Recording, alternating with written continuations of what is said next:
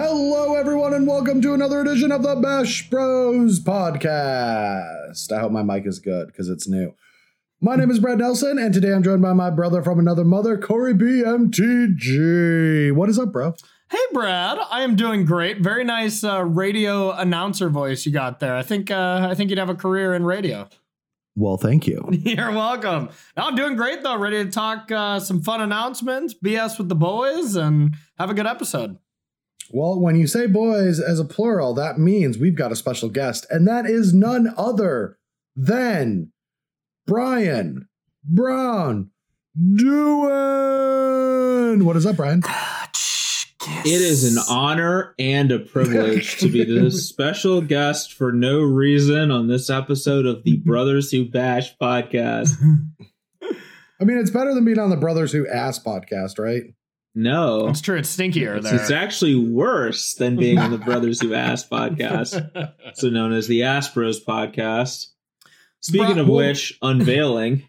Yes, speaking of which, unveiling, that is an exciting thing that we're going to talk about right now. We're unboxing some ass. We're spreading the news, as it were.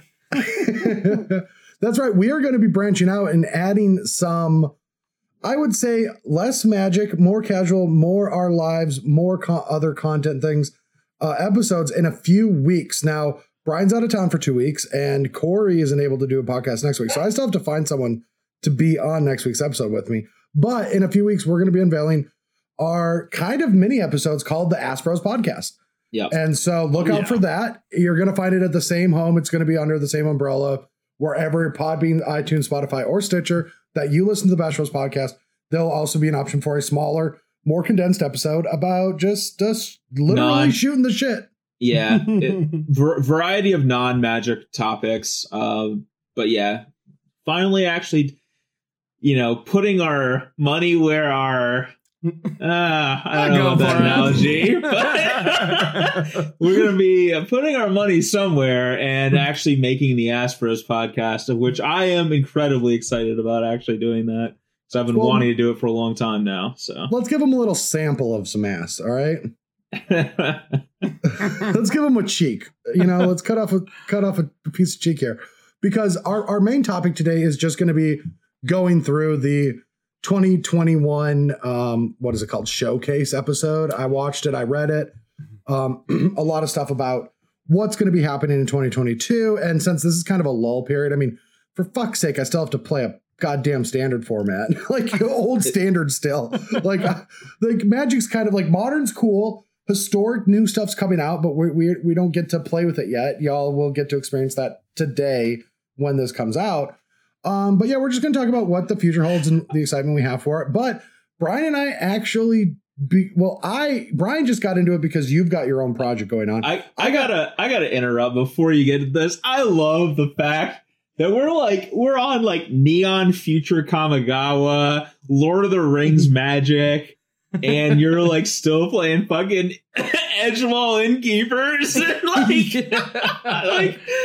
Yeah, there's Fortnite crossovers and stuff, but we're just still playing Edgewall Innkeeper Block Constructed. We're talking about 2022, like ridiculous shit, 2023 stuff even that's coming out in Magic, and Brad's like, still playing 2019 Magic here or whatever. It is actually crazy how much I've mastered adventures.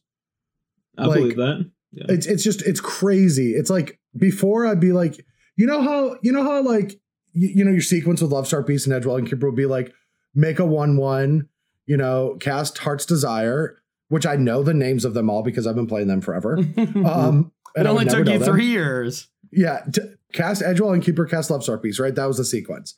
Well, now there's like, more often than not, it's make a 1/1, don't play Edgewall Innkeeper, wait till turn 4 and play it. Yeah. And like, these are plays I never made, a year ago.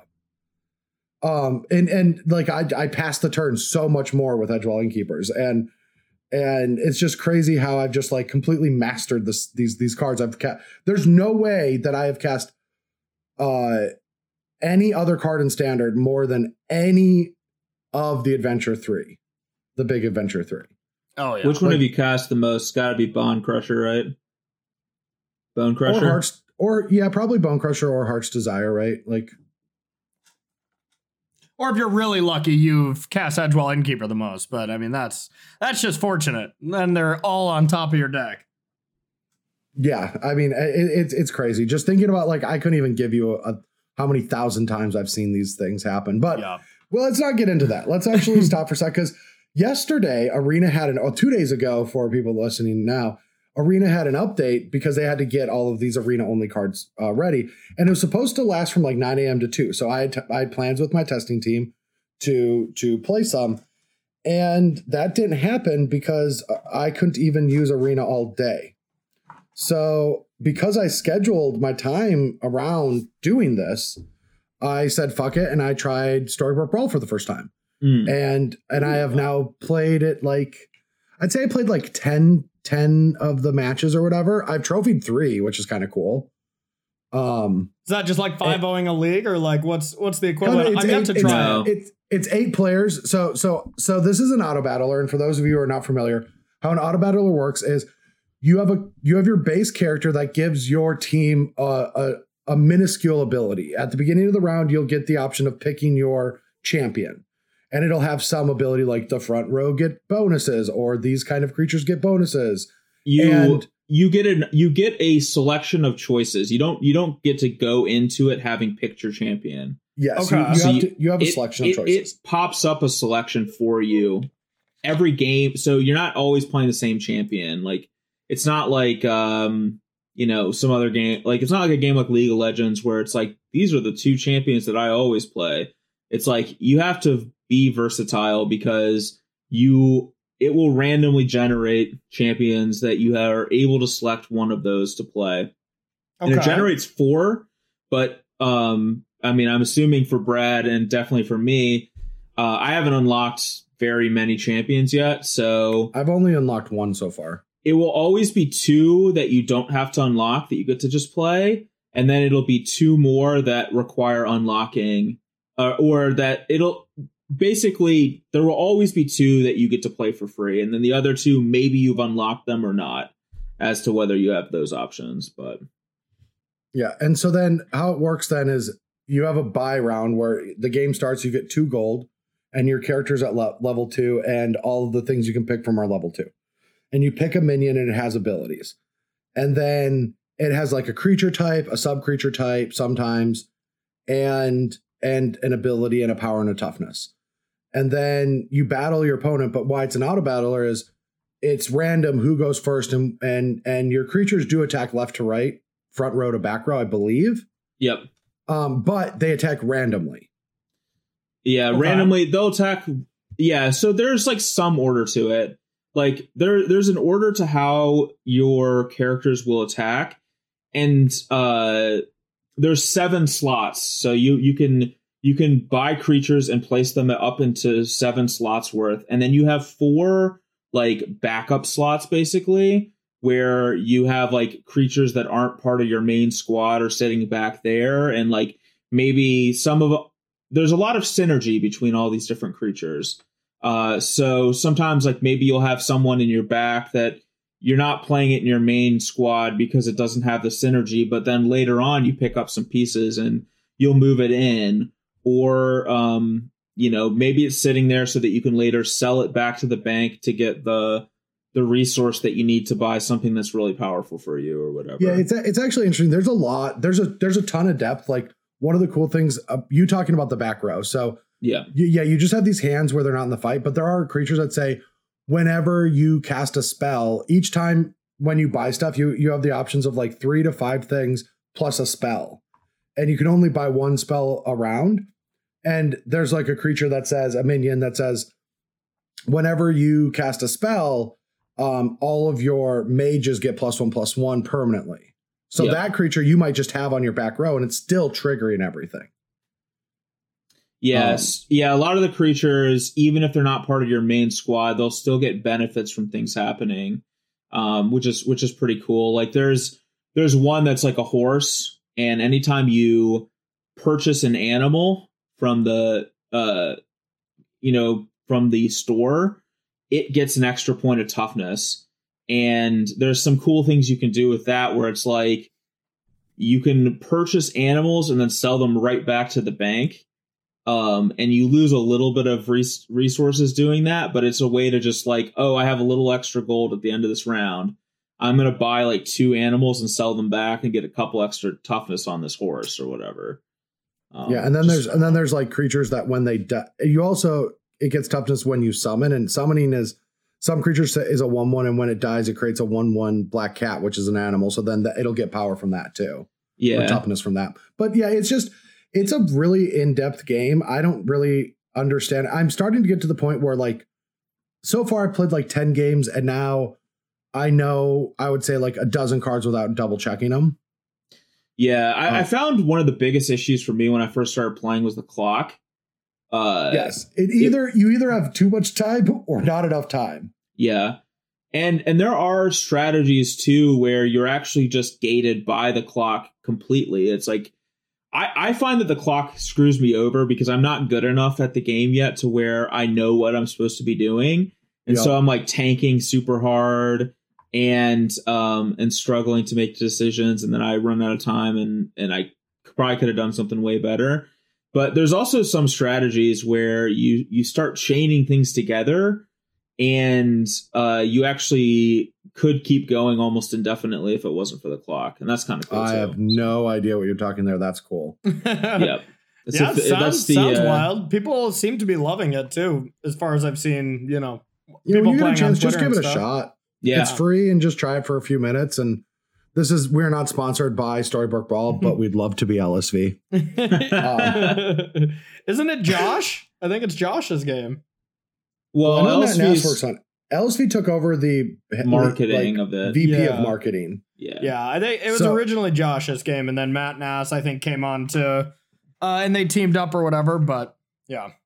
Yeah, there's like 7 or 8 people who were part of the design for that game. I don't know how it all went down. That's just what I saw. But yeah, it is a fun game, and there's like a huge depth of strategy to it, and there's a lot of luck too, for sure, and a lot of really cool things that you can do. And I like have gotten better than when I started, but I'm still like a long way to go. And I don't even know like how to improve. Like I feel like I think it's just having the experiences. Like one of my opponents today, I played right before we started this, and one of my opponents today was doing things that I was trying to read their cards fast enough. I had no idea how they were doing what they were doing.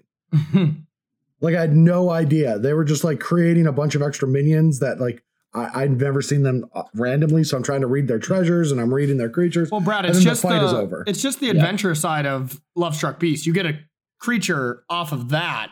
That's how they're getting so many of these minions, It's just sometimes it feels like a slot machine. Like it literally, so many things are happening on the board and jinging, and creatures are getting power and toughnesses boosts, and it's just like, what is happening? Yeah, and just at the end, it'll just tell you like you won or you lost now. I have no idea how you take damage too. Like sometimes they have like 1,000 power on me, and I'm like, what? I can't win.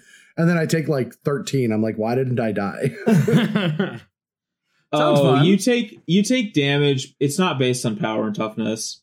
It's you take, so the way the game works is each player, there's 8 players, each player starts with 40 health, and every round you get paired randomly against one of the other 8 players in the thing. You battle them with the creatures that you have in play, and then it goes back to the in-between phase after that. And then the in-between phase, you keep whatever creatures you have. Like you don't lose them between battling. Okay. Even if they die in the battle, they're still part of your squad, and then you buy things from the store, and you're improving your squad as the game is progressing, and then you go into the next battle against the next player.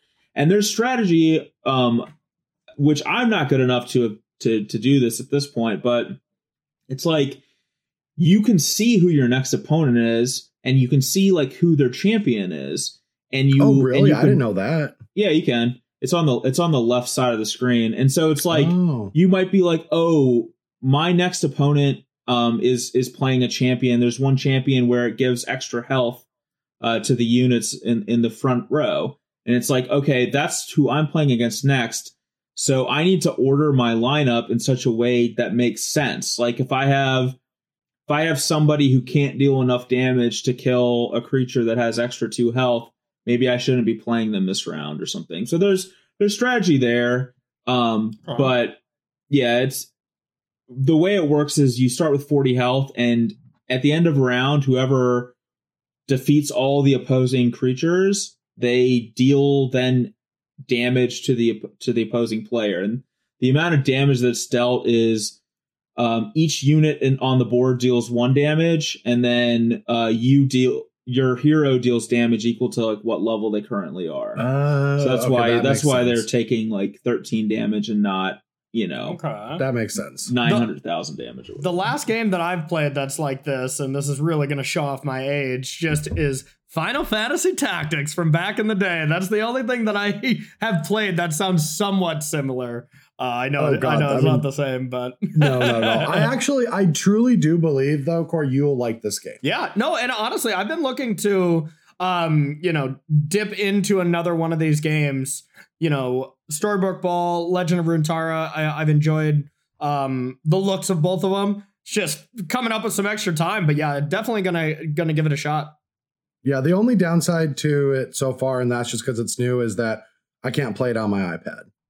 Yeah, okay. I really want to play it on my iPad. You can only get it through Steam, and you have to play it on a desktop. And so I'd love to play it on my iPad.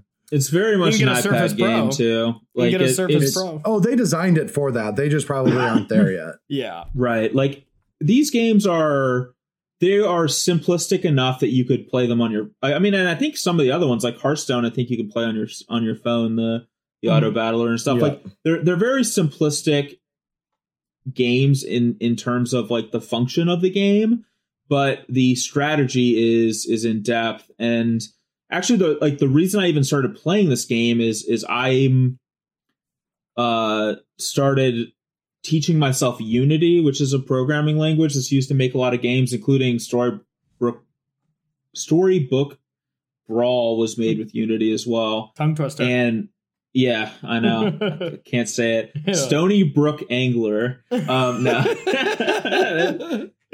Got to throw a magic term out there so that Mengu is still around. But yeah, exactly. We got to hook him in. Yeah, it was made with Unity, and I have had this idea for a game that I've wanted to make for a long time. It actually predates the auto battler genre.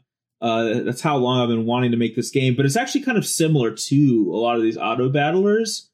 And so I want to play like a bunch of them and kind of figure out like the things I like and the things I don't like, so I can maybe incorporate some of that into the game I'm trying to make. But hell yeah, that'd be sweet. I'd play.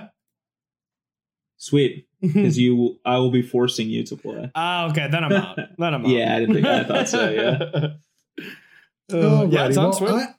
I'm excited to finish this episode so I can go back to playing that. I mean, I keep like getting mad at LSV for promoting this game. I mean, obviously this is stupid to say because this week I should be playing Standard, but my God, I hate it.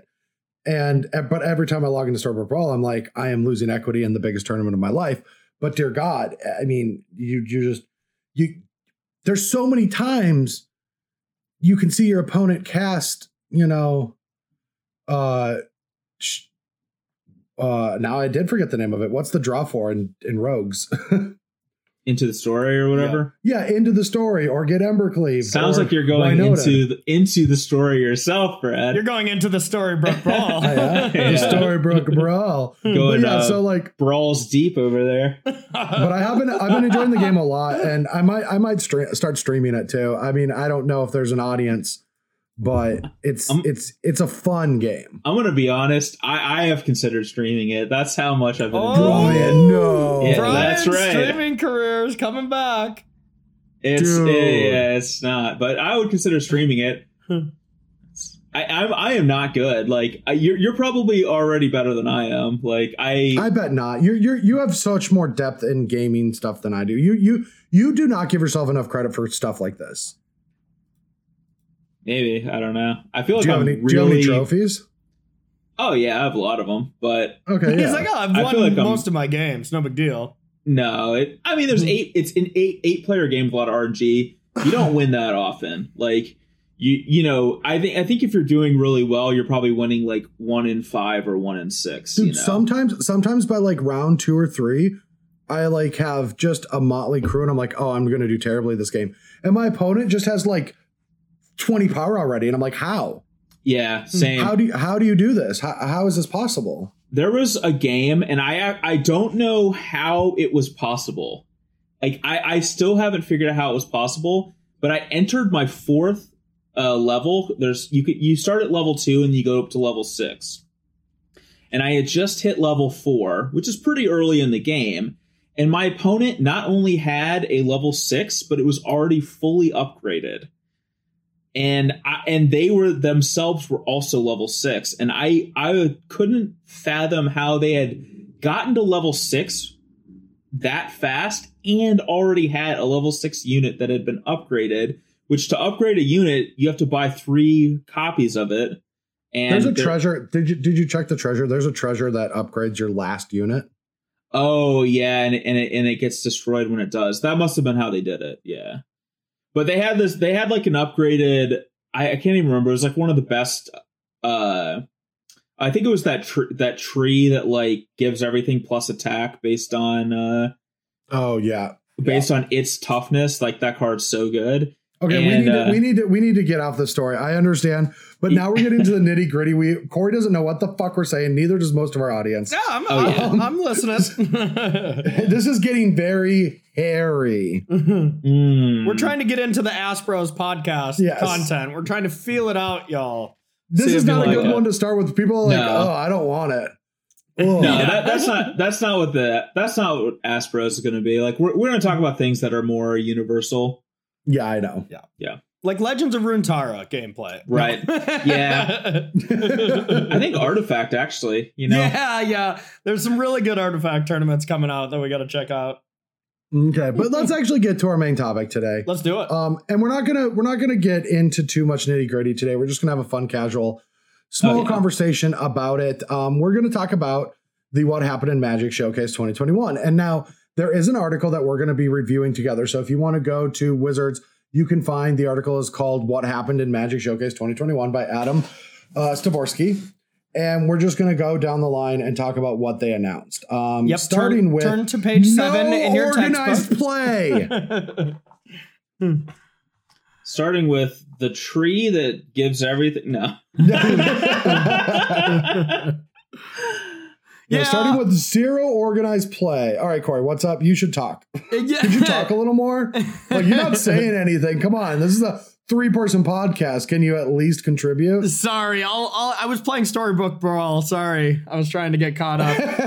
But yeah, it was interesting. I was disappointed because we didn't hear anything from OP.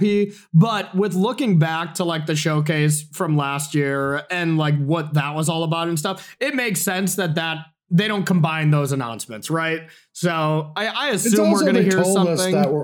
Yeah, I mean, it's also true that they told us that like OP is going to change to what we're not going to like, really. Yeah. And also that we're still in the middle of COVID and things are spiking. So like, you know, we might want.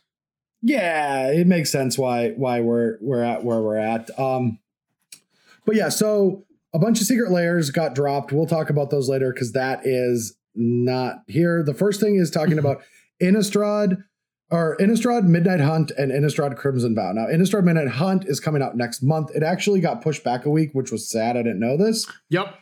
It releases on the 16th, which guess what, Corey and Brian? I was really excited to start streaming New Standard, but my mom and stepdad get into town on the 16th. So they're here until the 23rd. So even after it comes out, I still can't do anything for a week. Tori's parents are here from the 16th to the 23rd of September as well. Oh my God, really? They're here for the entire same... They must be on the same flight, yeah? Well, there's multiple different flights, but that'd be funny if they were. Yeah, I mean, there's only like 2 or 3 flights that go into Roanoke like per day. That's kind of no joke, to be honest. So they easily could be, depending on what time they're flying. But did they do Delta? I don't know. I don't know for sure. Check. You should check because they might just be on the same flights. They absolutely might. So yeah, Brad, the whole thing is we have to make them very, very good friends, which we've already introduced your parents and Tori's parents. So now we just have to get them to be really close so then we can go stream New Standard. That's true. We can get them distracted with each other and actually hang out with who we truly love, Magic. Magic the Gathering, yes. Go to our abusive relationship, Yeah. You mean the abusive relationship between us and Twitch chat? No, our Twitch chats are awesome. That's true. Yeah, no, it is going to be fun. I think preview season starts. It was supposed to be next Thursday, but now it's the Thursday after that we'll just start to see cards. So yeah, still a little ways away, but it's crazy. It comes out on the 16th. I think next Tuesday is the first show where we're going to get to see previews. Yeah. They say September 2nd. Okay. September 2nd? Next week, Thursday. Yes. Ooh. It got pushed back. My preview card was September 3rd, and they pushed it to September 9th or September 10th. No, but you were supposed to come out a week late. Oh, okay. It says, that makes sense. On the thing we're reviewing, on the page, it says on September 6th, on the September 2nd, come to watch the live show. Gotcha. Okay. And then if anyone wants to jump right into spoiler season, right after this comes out, right? This set comes out on the 23rd or 4th, I think. Truly comes out paper. Digitally, it'll come out the week before. Then we've got Innistrad Crimson Vow, which comes out 2 months later. That fast? Yeah, they're back to back. They're just back to back sets. I wonder why they're doing that, because it's supposed to be like very similar themes, right? Like, I guess by the pictures alone, it just looks like we're seeing a lot of werewolves in Midnight Hunt and a lot of vampires in Crimson Vow, but that still feels soon, right? Isn't it usually 3 months minimum? Well, there's usually, is this the 4th set? This is the 5th standard set to come out this year, right? I'm pretty sure. I'm not sure. Yeah, it is, because this one triggers, this is the 8th set or the 4th of this year, this will be the 9th. I'm pretty maybe not. I don't know. Who cares?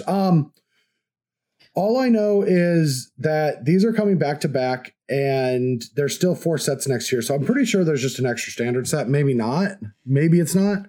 I don't think it's an extra standard set. Didn't they just change the time frame of when sets released? Because it used to be September was the fall set, and then it was like February was the next set, and then it was like April and then summer, and it was like But they changed that. Now it's like September's the fall set, and then it's like December is the next set, and then they spaced it out more evenly. Oh, okay. But it is because then we still have 4 sets next year with this announcement ending in the Brothers' War, right? And Brad, we have to do some fun things where during set release we got to put some war paint on and do like a Brothers' War stream battle or something. I say we just wrestle and throw it on TikTok every day. Yeah, just actual fights. I think that sounds good. Yeah, go back to our roots of when we were kids. I'm in. Oh yeah.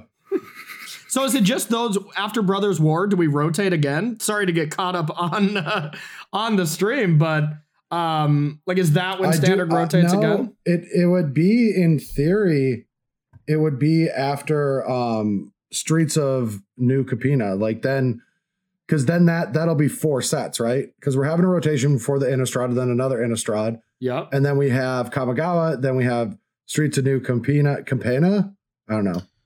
Streets of Capenna. And then it should rotate for Q3 when Dominaria United comes out. I gotta say, really? I think the Kamigawa thing is like legitimately incredibly cool. Like I actually, oh yeah, everyone's talking about like, oh, we need to go back to Kamigawa all the time. And I always was like, I think I could pass on that. And I never, I kind of just assumed if they ever went back to Kamigawa, it would, I don't know, just, it never excited me. But then when they revealed this, I was like, wow, that's actually really cool. Like, that's an interesting way to go back to Kamigawa. I don't know. Yeah, I actually think that's incredible. Like, of all the stuff that's coming out, that's the one I think is the coolest.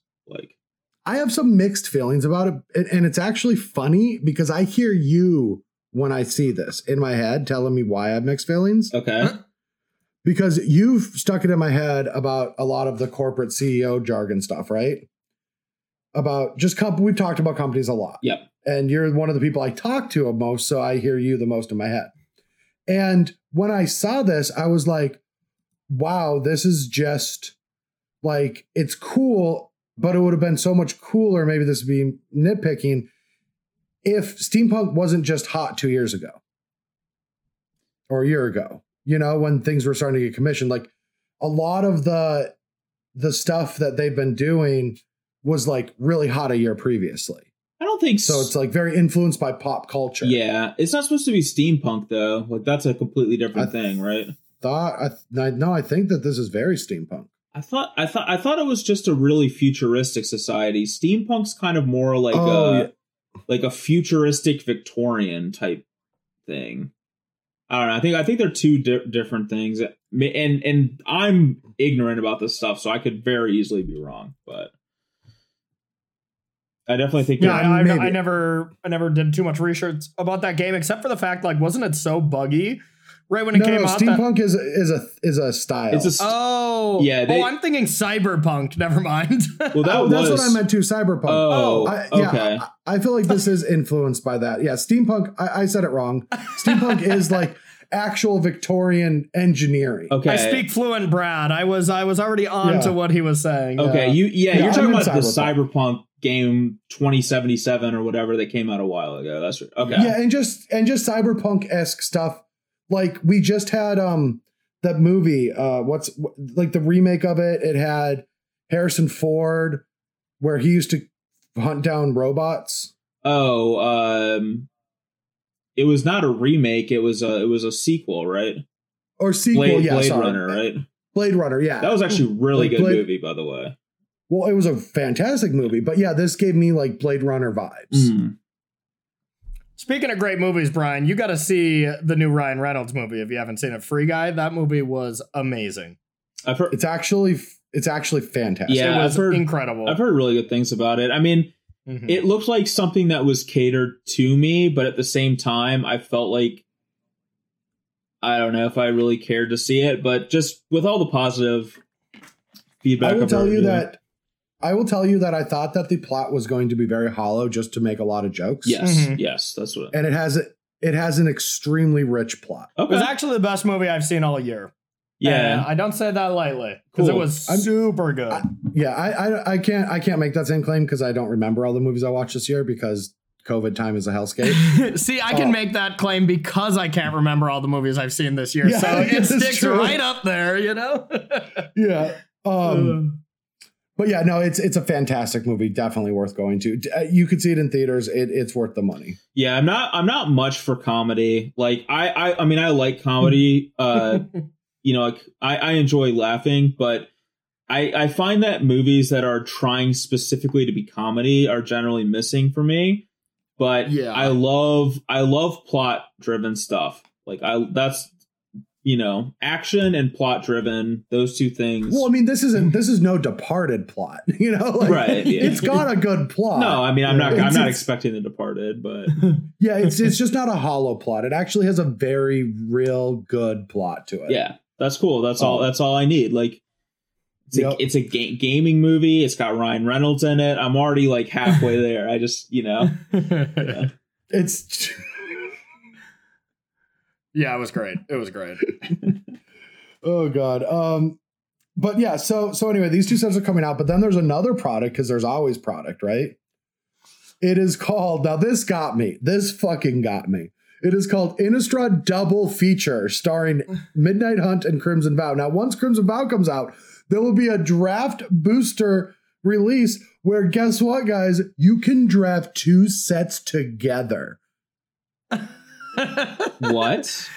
What? Is that really a thing? You can have scroll further down. But yeah, no longer is a set just drafted on its own, but two and maybe in the future 3 sets can be drafted together. So like you draft one set like in one pack, and then you pick up a second booster pack that is not the same? No, not anymore. These are their own individual products that you must purchase that mesh the cards together. Oh, so it's just the remastered sets online that we're doing right now, right? Wasn't it like Amonkhet remastered? That was effectively, yes, this is, but in paper form, yes. Okay.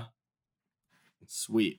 I thought it was so funny when just the promotion of a double feature is like, oh, so it's like block drafting again that I miss. So it's like the thing that we did for almost the entirety of the time that we played this game, but now instead of... But the remastered version, in my opinion, is worse because of the meshing. And now we just get to do the meshing. Why do you think it's worse? I mean, I think I agree with you as well, but what's your reasoning that it's worse when it's all combined instead of separate packs? I don't know. I just don't like it as much. I don't like the I don't like the curatedness. There's cards that are missing on the set, so then I have to go check what those cards are. If I want, and then the curating of it means that like everyone's going to have infinite playables, because like it even goes further than sets now. Sets now don't have a lot of bad cards in them. Yeah. But then you even curate out those bad cards or the worst cards. And now you just like have fully functioning packs almost all the way through and through. It's like every deck is just busted. It's like a bad cube draft. Yeah. That's exactly what it feels like. It's like cube drafting with somebody's cube. That's like, it's like sometimes you play those low powered cubes and they can be fun, but you're like, I kind of crave a little bit more power in the cube. It's like that, except way lower power even than that, I was doing some of the drafting of like the Kaladesh remastered, and that was interesting. And while I had some fun, reminiscing about the time when we were all drafting in Hawaii, getting ready for that Pro Tour way back in the day, it was weird having I'm like, how have I drafted this like 4 times and I have not seen a Renegade Rallier? Or whatever the car was, that was like a 4-3. Yeah, they took it out, right? Yeah, they just took it out. I'm like, wow, the best card, I just cannot find one, and it's an artifact. And then someone finally told me, like, on the 3rd draft, like, that's not even in here, man. Like, kind of like when they took Pack Rat out of the packs and people still were winning their pre-release with Pack Rat. What? You guys was that real? Oh, you don't know this story? All right, we're switching back to the Ask Bros real quick. Yeah. Ryan, the floor is yours. So, Return to Ravnica. Okay. Circa, what was that? 2012? 13? Yeah. 11? Somewhere in that era. I want to say it was 13. We played Golgari or something at like Cleveland. I think it was Cleveland. Pro Tour Cleveland. It was the last Pro Tour, right? No. That's way too modern. I'm talking Return to Ravnica. You're talking. Okay, that was a Ravnica. Yeah. Yeah, you're talking like Ravnica. You're talking guilds and allegiance and stuff. Yeah. No. I'm talking. Yeah, my bad. Yeah, I'm talking Return to Ravnica. Like Delver era. Okay. They had like Pack Rat was in that set and was basically unbeatable and limited. If you were on the play and played a Pack Rat, your opponent had 1 turn to have a removal spell or the game was over. So for Guild Packs, which was the next set, since pre-releases back then had this really novel idea I'm going to explain to you, where you got like some packs that were one set and some packs were a different set, and you actually got to play sealed those 2 sets together. No, they mixed the packs together, though, right? Like, they're all in one booster. No, they were separate boosters. But, so that they had that, and, like, so there, there was Return to Ravnica packs that you would have access to, and they removed Pack Rat so that it could not be opened during the pre-release because it was such an oppressive thing. Like, they were specialized packs, I think, for the pre-release, that had special cards, but yet there were still stories of people winning their pre-releases with Pack Rat. Just people cheating and putting Pack Rats in? Yes. Oh, and promoting it on social media because they didn't know that they couldn't open it. Yep. People. Oh my god. People told on themselves there. Care to name any names? I mean, I think that seems like an Ask Bros podcast thing to do. No, we're not naming names. I'm not in a naming space at this point. Is this you coming clean, Brian, that you finally are coming clean by putting Pack Rats in your pre-release? No. Okay. Yeah, that's absurd. It was really funny though. But yeah, so yeah, the double features coming out, and then so after Kamigawa, I think the set that I'm most excited about though is Streets of New Capenna. I don't know exactly how to say it, but the reason is because we're going back to Tricolor. So this means that I believe that we'll get the final triomes. Yep. And also we're gonna get ally triomes, which I like. So I love the enemy stuff, but the enemy stuff always is, in my opinion, overpowered. Like, I just think that like any enemy combination just has better cards than like Naya. I don't know why. It's just like when you pair green and blue or green and black, the cards are just better because the color pie is better. Yeah. I think that can just say something about the color combination, that you get good creatures with great disruption. And no matter which color you pick there with green, black or green, blue. But I totally agree. Those decks have been historically dominant in standard throughout the years. Yeah. And so, but I still just like, I also like tri-colored sets. I also like the idea of this. Now, if you saw this, Brian, it's like 5 crime families. Yeah. It looks pretty cool. Like the whole like demon angel stuff, I think I enjoy that from a flavor standpoint. So I think. Yeah, and I love how like the demon is like kind of got like a fucking mafia suit on. So speaking of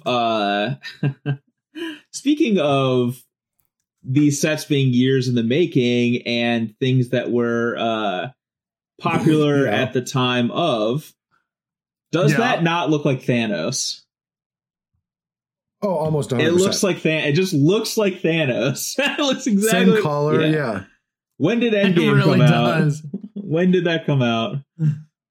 Yeah, instead of having the Infinity Glove on his hand, he just has a wedding ring. Like, yeah, it's the only change. Yeah, no, I truly believe that a lot of the stuff is just taken from the big pop cultures because, I mean, like, I don't know. Fortnite doesn't seem like it's from pop culture that much. Dude, okay, everyone out there, just hear me out. Hear me out. When you open Event Link, right? Or not Event Link, it's called something else for everyone else. I know it is. The companion app. Yeah. When you open the companion app, does it not look like Hearthstone art? Yeah. It's because it's familiarizing that clientele. It's an acquisition marketing decision. It has to be. Because none of that art on it looks anything like Magic art at all. It looks straight up Hearthstone. I mean, a lot of the things they've been doing have screamed pushing in that direction, though, too. You know, even this historic set that comes out today, if you're listening to this the day it comes out, you know, being able to change cards only for digital. I mean, stuff like that. Well, like all that kind game of design stuff. I agree on that. But I'm talking like just it just hits you, right? Like I'm saying that all the aesthetics have a ton of purpose behind them. Yeah. Oh, for sure. They don't do anything not on purpose. I will say in defense of the enemy, defense of the dark arts or whatever, however you want to say it, that when it comes to some of this stuff that we're like pointing out, it's like feels derivative. At the same time, like everything is derivative, basically. Like there's, I don't know, I'd have to look up the quote or whatever, but and who said it, I want to say it was like Shakespeare, but maybe it was somebody else. But there's only like, 7 stories that can be told or something, like everything can be derived down to like some basic storytelling premise. Yeah. And so even religions. Yeah. Yeah, for sure. And honestly, even in like advertisement, kind of sociology stuff, like learning what kind of colors advertisers use that draw in certain kind of things and stuff like that. Like all that stuff is, so directional. Can I ask? There's only 3 base colors. What? Yeah. Can I ask? Can I ask bros real quick? Yeah. Ask it up, man. Perfect. Great. All right. Give us a full ass. Go straight ass to mouth, Brad. No. All right. Ass to mouth it is. So Jesus Christ. A friend of mine from back in North Dakota just asked me what my podcast and Twitch was because her like teenage child is getting into Magic, and he's like, well, he used to be my friend. He's probably got some good content for my child to listen to. Ooh. Anyway, better text that person back. Yeah. So my Ask Bros segment right now is about the Sunny Skies marketing plan that TNT, I believe, did. Was it Dynamite? I believe it was TNT. No, I think it was TNT. Who did? Nice. Which had like the here? I'm just going to Google it real quick so I know exactly what. So we're talking about Astros podcast and Sunny. Is this like a subliminal advertisement for perineum sunbathing, Brad? No, it has not anything to do with perineum sunbathing. That's unfortunate. What is perineum sunbathing? I'm glad you asked. I'm glad you asked. Yeah, please. It is where one goes outside and enjoys the art of sunbathing their taint. Oh, of course. Yeah. Yes. How do you do that? Do you like do a handstand and? Oh no, you lay on your back and you spread eagle to the sky. Oh, okay. Oh, so your normal way of tanning. Yes. Yeah. Okay, you should. That was a shorter way to explain that to me, Brian. Thanks. Man, I can't even find. So Psych was one of them. The show Psych, but I can't even find what it originally aired on. I think it was USA. But the station. Yeah, the station USA network was tanking. They were losing all their viewers, everything, and they brought in this lady. I don't remember her name. I can't find exactly if it's called Sunny Skies. This is terrible because it's off the cuff. But her marketing plan was everything is sunny and beautiful. All of our commercials are going to be outside with the sun. All of our shows are going to be by the ocean, or they're going to be shot at the ocean. Every time you go from commercials back, it's like shots of the beach, people hanging out at the beach. And they called it the Sunny Skies Initiative or something.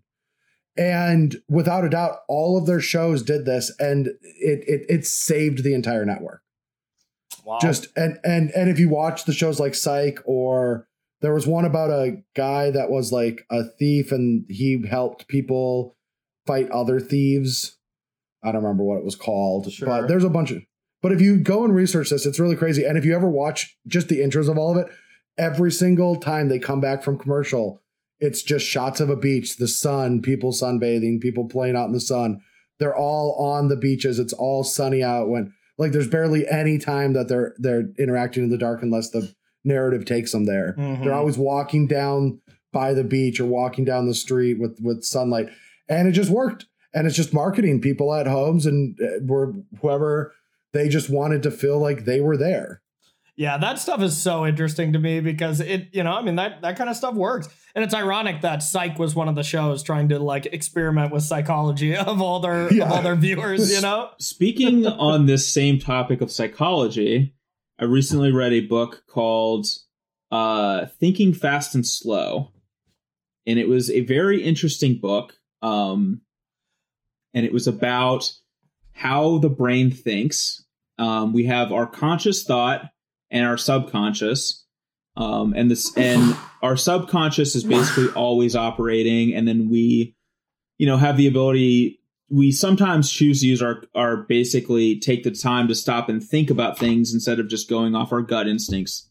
But the really interesting part of the book is how our subconscious affects even our conscious thinking without us knowing it in ways that are mind-blowing.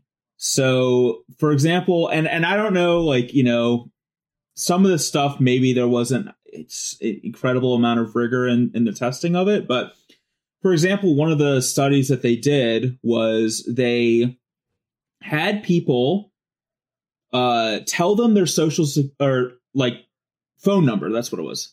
Not social, but it was like they had people. Yeah, everyone at home play along. Yeah, everyone play along. It's great. No, they had them tell their phone number. Just recite the full phone number digits, and then they would ask them questions with no relation to the phone number whatsoever. And people who they asked about to just say the digits of their phone number beforehand, they would ask them like financial type questions or whatever. And people who had said their phone number beforehand generally gave higher estimates, like money wise, for the various questions that were being asked than people who didn't. And the conclusion was basically the fact that just the process of stating a huge digit got your mind to think bigger on some of these other stuff, even though it was completely unrelated to any of the follow-up questions. And wow. I want to try this real quick. All right, so my phone number is 540-3. I knew it. See, that's really interesting, Brian, because I think you just did a kind of experiment on us, because right when you said book, just me and Brad completely went blank and didn't hear anything else Right. you said. So I think that's, that's a really cool experiment you did there. Thank you. You're welcome. Yeah, there's a lot of things in there that were really interesting and kind of game theory-esque in a way too. And I don't know, it was a great read. Like, I would recommend it. Honestly, that's the one type of book I truly would actually not mind reading. I'm not a big fan of reading. I just don't have the attention span for it, for anyone who doesn't know me. But I love psychology and sociology, stuff like that. That was always the main thing. When I was in college, I would seek out any kind of class that had anything to do with those two topics. Yeah, the primary topic of the book was to demonstrate the absurd biases that our minds have, and to help you understand how to counter them, basically. And to demonstrate that in some ways, like subconscious things just happen. Like, even if you're actively trying to counter your biases, there are things that will just subconsciously affect how you think, like, without you even knowing that's the case. And it just made me think of like how insanely powerful advertising is. And the book was written in the 90s, but it seemed incredibly relevant to like the world today, where misinformation is just like crushing us, like, as a society, because of the internet. Like, we just have access to untold amount of information compared to what we've ever had before. And people are getting better and better at how to spread misinformation, even in like subtle subconscious ways. I don't know. It's really interesting. Well, yeah, it's so true, because it's also just, and you wonder why people want to do that. It's because, like, most of the time the misinformation is going to make the person more money than information. In a lot of ways, misinformation just sells more, right? Oh, for sure. Yeah, it's a better story. Mm-hmm. Gets more clicks. Like if I tell the truth, is like, what did Brian do yesterday? I don't know. Probably sat around the house. Or I could, tell the actual truth and say, what did Brian do? Oh, he went on a killing spree. Mm-hmm. Brian is a murderer. Or he's an anti-vaxxer. Or even like the clicky things where it's like, there's a picture of like a show that's really popular and it'll say like Netflix has canceled these shows. And it's like actually not one of those shows that they show a picture of. It's like it's like classic conditioning. It's like Pavlov's dog kind of shit that we all get kind of just trained into so many things from the media. It's pretty wild. Oh yeah, like those clickbait like things where it's like top 40 whatever, like, or like 40 like crazy stories about this, and the picture is always like some attractive woman or whatever. It's like that woman isn't featured in the story at all. It is just to draw you in. Like, I got drawn in on one that said like 20 famous people and where they are, and now that just work normal 9 to 5s, and they had like a pretty, I thought, famous actor, and I'm like, what the fuck? And I click on it and they're just like, oh, they just quit acting to go run this $1 million company. And it's like, that is not a normal 9 to 5 job. Yeah, exactly. I saw the same thing. Like, look at the actress, where they were and where they are now. And it was like, you won't believe how far they've fallen off. And it's like Mila Kunis and Ashton Kutcher. And it's like, no, she is still acting, doing things. And she's not even in the article, that's just getting the eyeballs. I mean, speaking of Pavlov, though, Corey said it. And I just want to tell you guys, Amber made me realize that D had Pavloved me. So we have these bells. You remember the bells, Brian? Yep. And we have these bells and we put them on the back door. So like when she has to go to the bathroom, she rings them. She Pavloves you for cigarettes? No. She rings the bells. So now though, what happened is she rings the bell to go outside. And no matter what I'm doing, I just get up to go let her out. without subconsciously, like I might be on my phone, I might be on my laptop, I hear the bell, I stand up. You know, I just start moving, and I was like, "Holy shit, you are actually Pavlov!" I'm like, "Wow, I am," because I subconsciously make these actions when I hear the bell. Who's trained who here? Like, oh no, yeah, she's regressing, and she's been kind of bad lately, and I don't really know what to do. We got to figure out a new thing. Her whole dynamic has changed. She misses my sweet puppy. We know it. Yeah, and those neck bites. Yeah, God. Those dogs. But yeah, so let's get back to this because there's a few more things just to touch on, and mostly it's like the crossovers. I think we'll end with the crossovers here because there's sets coming out. I'm excited about them. Yeah, but I'm excited for the standard sets for sure. Well, I'm excited if the cards aren't how they've been. Like, I saw a conversation online, and I thought like the points people were making were kind of ridiculous about like how to fix it. But they're like, the draw should have a better catch-up mechanic because of Magic. And this is just stuff that we've harped forever on the podcast, which is just no one runs out of cards anymore. Yeah. Everything flows. Like, and that kind of Magic, the retention level on that is just bad. Like, you know what I like about Storybook Brawl so far? It's the first time where I felt very tanked into my decisions, and my decisions really, really got me.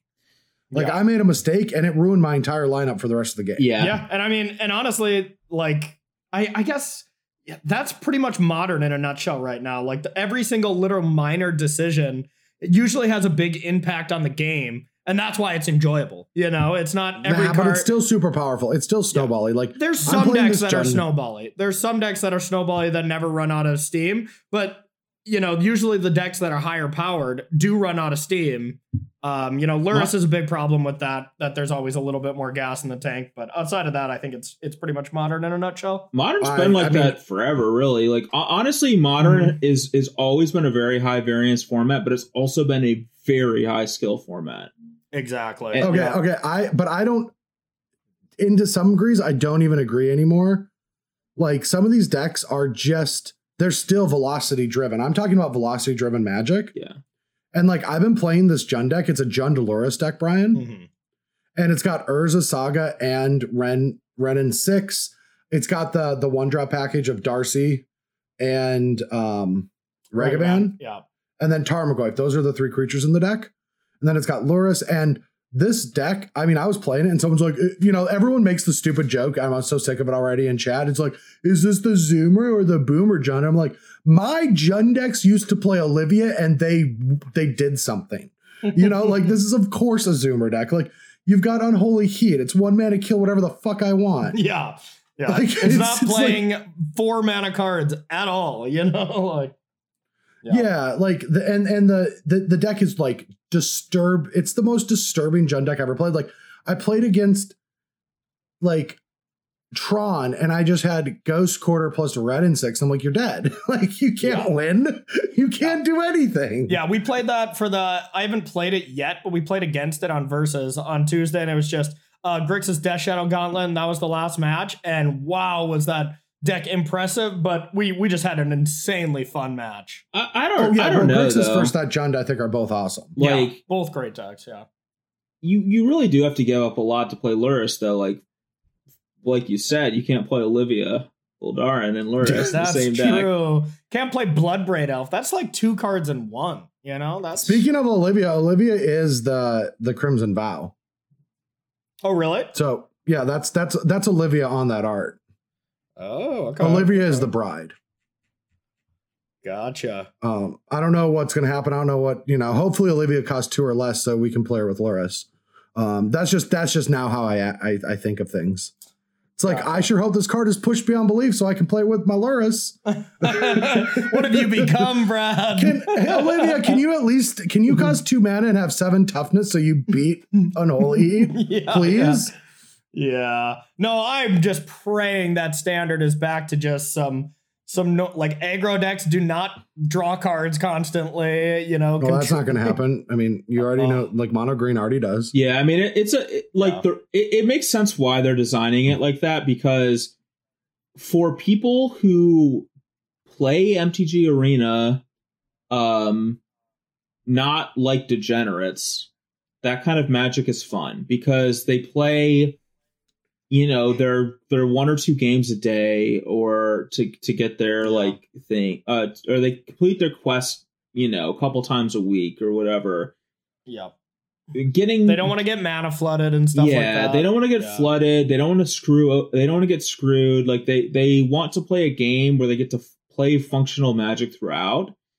It's only like super annoying when you're jamming it on the level that like we would jam it, where it's like, I played 60 hours this week, you know, like whatever. It's like, that's where it becomes so tedious to have games drag on forever, to never be able to build your deck or win just because your opponent's going to flood out.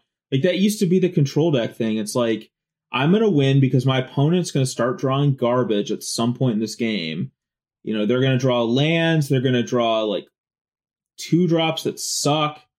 And that's like my plan to win, is for that to happen while I'm drawing Sphinx's Revelations or whatever. But now that just doesn't happen. It's like, oh, they did draw a 2-drop, and it has a 7 mana ability that produces a significant amount of advantage or whatever. You know, like, I don't know. Yeah. No, every 2-drop in these green decks gains card advantage. Every single one. Yeah. Or has the ability to gain card advantage. Mm-hmm.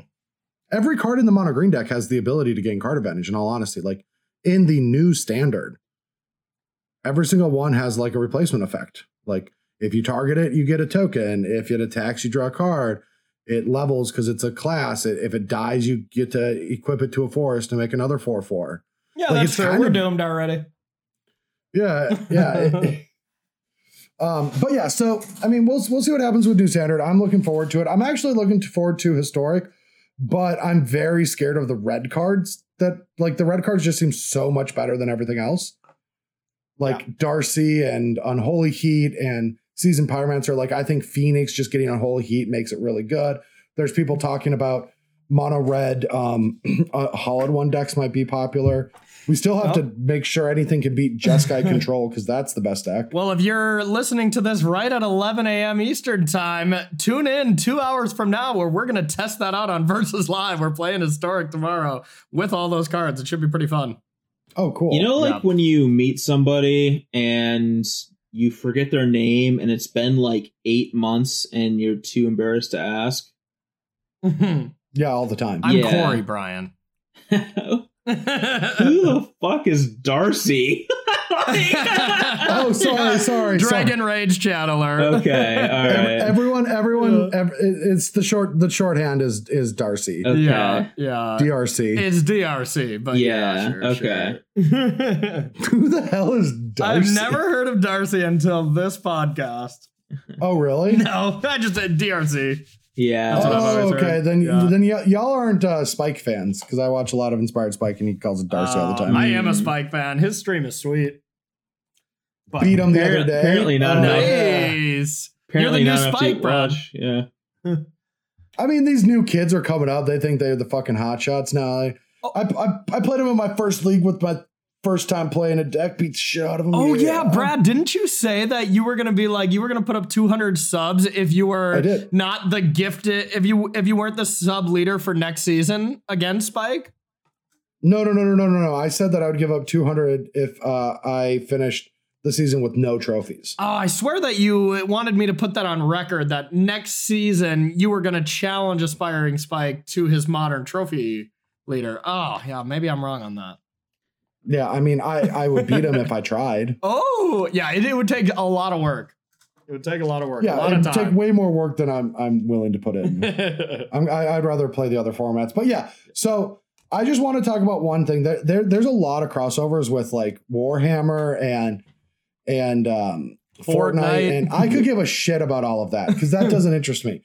But the straight to modern, which is kind of a negative, but full Lord of the Rings set is getting me pretty hot and bothered, because also Amber's excited about it. And like, this is the kind of thing, like, if Wizards has me saying, oh wow, Amber is actually going to want to collect some of these cards, we're going to play some sealeds with this stuff, they're doing their job. Fun with it. They're doing a pretty cool job if they're getting Amber back in, because Amber liked Magic for a little bit, but then like totally got off it just because of like a lot of the it didn't hook her, right? Well, she was there for a while, but she gave up in the last few years. But now this is going to draw her back in to at least want some product. And there's a lot of fucking Lord of the Rings fans. I wonder how much the IP cost them, though. Holy shit. Lord of the Rings IP? Yeah, dude. That's got to be expensive, right? Like, that's got to be super expensive. Their budget for the TV show is $1 billion. Yeah, one does not just walk their way into a Lord of the Rings sponsorship. No, they don't. I love Lord of the Rings so much. Like, I'm so happy that the movies were great because I grew up as a kid reading those books. When I read The Hobbit and the 3 Lord of the Rings books. I read those so many times when I was a kid. And I love, like, that was my first foray into fantasy. And like, being a homeschooled, sheltered kid, like, that was what I had. I had Lord of the Rings and that was it. So like that was, I don't know. It's like, it's kind of a mixture of nostalgia, but actually just, I still love it now. And I don't even think it's just nostalgia. I love Lord of the Rings so much. And I'm really excited by this too, even though I don't really like the whole crossover thing that much. This is like the exception for me. Like, I'm super stoked about this too. Oh, I'm all for it now. Like, I don't have the same, like, so I just want the gameplay of Magic to be better. Yeah. But I'm not a purist that it's like, it has to come from Dominaria and it has to be in the Like, I don't give a shit. Like, crew the fucking Millennial Falcon with Rick Grimes. I don't give a shit. Rick Grimes. Rick and Morty, motherfucker. Think bigger than Rick Grimes. Yeah, well, Rick Grimes is an actual Magic card. I know it is. I know. Yeah, I'm the Millennium Falcon. I'm like, I would say like a half purist. Like, I think a lot of the appeal of Magic is the flavor of the game. I think it's huge. Like, a huge part of Magic's appeal, even to competitive players who don't think it is. Like, I think a huge part of Magic's appeal is the flavor. And I think that Magic having its own sense of flavor and being like its own world building and own universe is part of the appeal of why that flavor is cool to me. Magic just taking other worlds and making a card game off of them is not as cool to me. It's definitely not as cool in that sense. Yeah, it, like, to me it's just it like, I don't care about like any of the stuff that people are super purity aspect driven about. Like I hate, people are like, oh, I hate these full arts, or I hate like the Amonkhet special, whatever they were called. Like, I hate all the weird arts and like weird stuff. It's like, I am not a purist about any of that. I think that stuff's cool as shit. Like, I love all that wacky art, alternate art, full text. Give me that. I'm just shit. going to tell you. I'm just going to say it. I sympathize because I deal with it sometimes with Melee. All of the alternate arts of things suck somewhat from the business. The people that are in the business of Magic that aren't just about selling cards. Oh yeah, I imagine that's awful. But. Oh, it's awful. There's like 18 different variations, and we have API with Scryfall, and sometimes Scryfall will just like have a different version up, and there's like different languages and different options. There's just a million, like, I sympathize with some companies that like, just all that. And also what I found out about the mystery boosters is they forgot to put a stamp on some of the cards. So that just generates another branch of new cards unintentionally. Yeah. Yeah. And from the coverage aspect, all the different style of cards can be rough for that. It hasn't been as bad with all digital because there's only so many that it can be. But man, I was just looking at like some old coverage, and some of just the random stuff you see is like, what the hell is that card? It's like the Nassif Dryad Arbor. Yeah. The Nassif Dryad Arbor match. Still one of my favorite, but one of the funniest moments in Magic. It's like, oh, it's so good. Yeah. It's just like, that guy's being shady as hell. Nassif gets got by it. Yeah. I don't know if I remember. I remember it being a buzz, but it was just like that Dryad Arbor that's just a forest. Yeah. Yeah. Yeah. Like, and he got real bad by it. because he thought his opponent just played a forest because the opponent made it look like he played a forest. Yeah. You know, like scummy.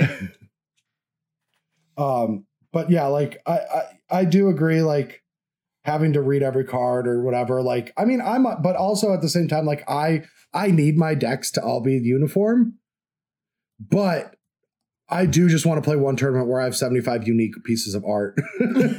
Just watch the world burn kind of thing. Yeah. And when you're just playing, you can just pick it up, look at a card, be like, oh, that's what that does. Sure, it looks kind of weird. That's fine. You know, but from covered standpoints, from the tech side, from Melee, like things can be wrong there. Noob. Yeah. Get good, noob. Well, that's part of the reason that I think the flavor of the game matters so much is because it like this was a huge thing when we played that Grand Prix in where was it? Going places again. Was it Japan that we played a Grand Prix in Japan at some point? I mean, I played a Grand Prix in a lot of places at some point. Yeah, we played a couple in Japan.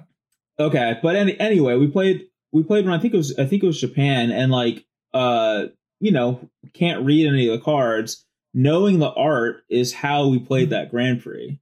Oh yeah, it was a sealed, right? Yeah, like doing deck registration for that, I was like, oh, but this is tough because all of these alternate arts aren't for competitive tournament Magic, right? Like the reason all this happens is so people can customize their commander decks. Yeah. I'm just saying that, like, I think that there's a huge value in the flavor of the game. In our ability to process the game, in our ability to understand the game, and that massively affects our enjoyment. So there is something to be lost when you no longer can recognize what is or isn't a Magic card. And I think they're definitely like kind of towing the line on that stuff. However, with that being said, like as a standalone thing, separate from the game as a whole, I think these crossover things are really, really cool, and oftentimes super creative with like awesome art and stuff. And you know, I hope there's really cool Lord of the Rings cards that play into like the iconic moments in the movies and stuff that are like meme worthy and all that other stuff. Like that would make me super happy. So it's just gonna be Soul Ring reprinted, but you know, like with his precious. Yeah. His precious ring. Yeah. I just can't wait. I can't wait to know what they do with the elven bread. Probably throw it off the cliff. I would have to guess. Yeah. Sprinkle it on the shirt and toss it. All right. And then at the end, we all can agree, though, right? That none of us know what the Fortnite product is for. Who that's marketing for? It's for Corey. Because there's no crossover for Fortnite and Magic. Oh, it's for Corey. Corey loves Fortnites. I love it. I love Fortnite. It's my favorite measurement of time. Yeah, hit Corey up when it's 2 weeks till that product comes out. Actually, you know what? It's a full fortnight until me, Brian, and Brad will be all together on the podcast. That's sad. Yeah, it'll be a few weeks, and I'm going to have to figure out what I'm going to do next week. Brad. Yeah, what's... few weeks. Fuck you both. All right, we're moving into the cast and crew. Woo! Thanks everyone for listening to this episode of the Bash Bros Podcast. If you don't know, the cast and crew is our wonderful supporters on patreon.com/Bash Bros Podcast. You all are keeping us afloat and paying our editor. So thank you very much for doing that. If you would like to be a part of the cast and crew or support us, please go to patreon.com/Bash Bros Podcast and support us today. Anyway, take it off, Corey, with the first member of our casting crew. All right, casting crew. First up, we got Tassilo. And, you know, Tassilo still is kind of in that purgatory area of we do not know exactly what Tassilo does. We need you to reach out to our HR department, which is our Discord chat, and reapply. I know Tassilo hangs out in my Discord channel and in our Bash Bros too. So yeah. And my streams. He's our good buddy, but yeah, we don't. So far, he just kind of walks around the office and I guess consults on things. But yeah, we don't have a full for sure job for Tassilo. How long ago did he get fired? 9 weeks ago. Yeah, something like that. Ooh, that was a trap question. Fortnights? That was a trap question. You failed the trap, Corey. Oh, it was 4 fortnights ago. 4.5 yeah, fortnights. That's right. Yeah. Oh man, lying in wait for that one. All right, edit that out, Jonathan. No, keep it in there. Keep that in there. Next up, we have Adam, who is BBD's personal hype man. And so when you're starting to learn, you're learning game design, right? Yeah. Yeah, Unity. What's it like to have somebody, screaming in your ear every time that you write a line of code? It gets tedious because it's like, oh, that's an error. That's another error. You can't figure out what that error is, can you? Yeah, 001110. Woo! That doesn't happen at all in coding, but okay. You're Googling. You're Googling that error. I mean, it does happen in like assembly language coding, but that's what I was speaking of, Brian. Oh yes, you are. I took a class on that it was only like a fortnight long, but yeah, it was a good one. I was about to say that I took that when I was in college and then calculated in fortnights, but let's not do that. Yeah, we've hit our quota of Fortnite jokes, I think. All right, we got Brandon, the official BBP spokesperson / scapegoat, will be an increasingly more important role once we get the Astros podcast going, because we'll probably be needing the old scapegoat Rooney public addresses on our things that we say.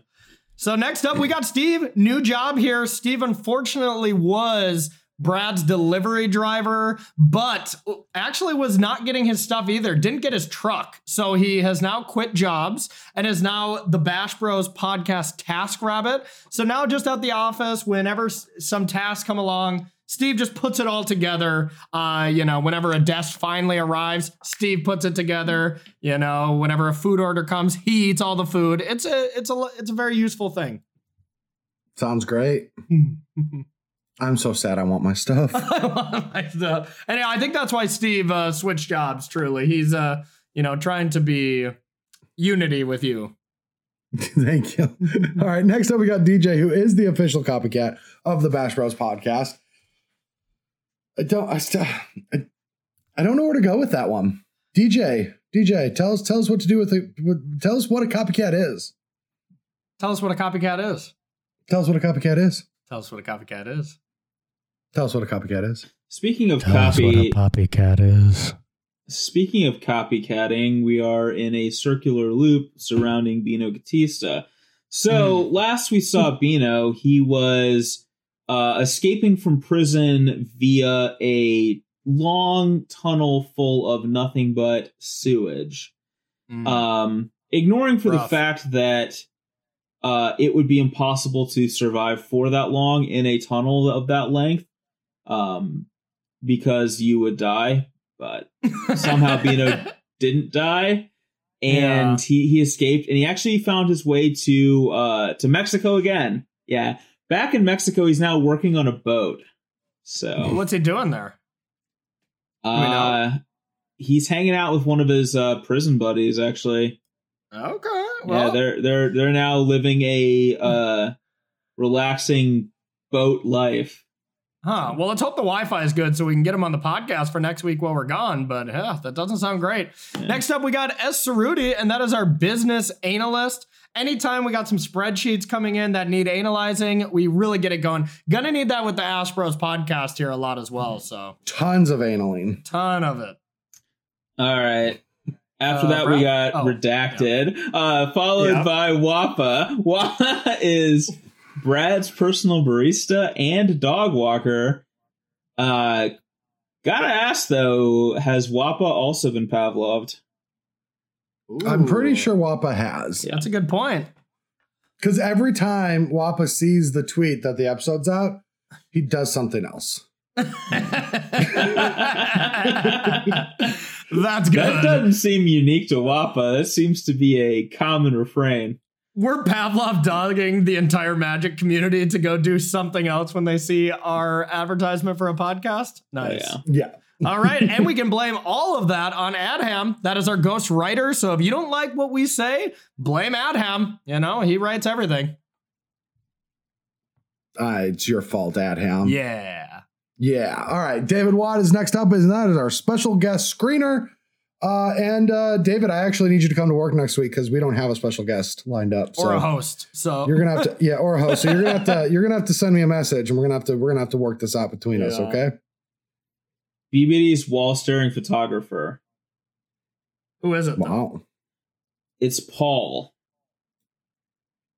Well, thank you, Paul, for being our wall staring photographer. Job well done. All right, next up we got Phil, and Phil is just day in and day out, putting blood, sweat, and tears into the company, just making sure that everything is, in order. Everything is just going great. So and he's Phil a task rabbit? Yeah, I'm not really sure if that's an accurate depiction, actually. I'm not totally sure what to call Phil. My new fucking mover. Yeah, we don't know what they do either. We got Sultan the Bossy, who is our designated mana dork, and I think for this week our mana dork is Samwise. Or it's the Street Fighter character. I think it's that's Golden Chicken. Yes, it is Golden Chicken. Yep, that's true. All right. Corey has no idea what we're talking about. That's Golden Chicken. No, I guess I don't. Yeah. All right. We got Eric Nall. That is the BBP head of health and safety. Whew. There's been a lot of violations in that regard. There has. A lot of them. Well, yeah. Thanks for keeping us safe at least, Eric. We appreciate you. Next up, we got Gare Meldy, and that is our merch store manager. If you want to be the second person to ever buy a shirt, you can contact Gare and get into that merch store and check it out. Hell yeah. All right, next up, we got Patrick, who's our office party coordinator. And can you help me coordinate a party with 2 dogs in a standard format? Because that's my weekend, Patrick. Yeah. I'll be dog sitting Henry while Corey's out, and we're just gonna party with 2 dogs and some adventure creatures. What? Ooh, bark, bark. And Victor's gonna be there too, because when Brad wins the tournament, he'll acquire a first place trophy, which requires the holder of a first place trophy, and that is Victor's job. And last but not least, if he fails or succeeds, Dr. Unks will always be there to bring up the rear. And that is our resident proctologist. Will always make sure we're cleared out and ready for our next event. Gross. Well, that'll do it for our cast and crew, everyone. Thank you so much for listening to another episode. If you have any, for all of you out there that are still listening that are supporters of the show, let us know in the Discord about your ideas on the Ask Bros. If you like it, if there's anything you'd like to hear us talk about, and we'll ignore all of that. Yeah. Perfect. For sure. All right. Until next time, we'll talk to y'all later.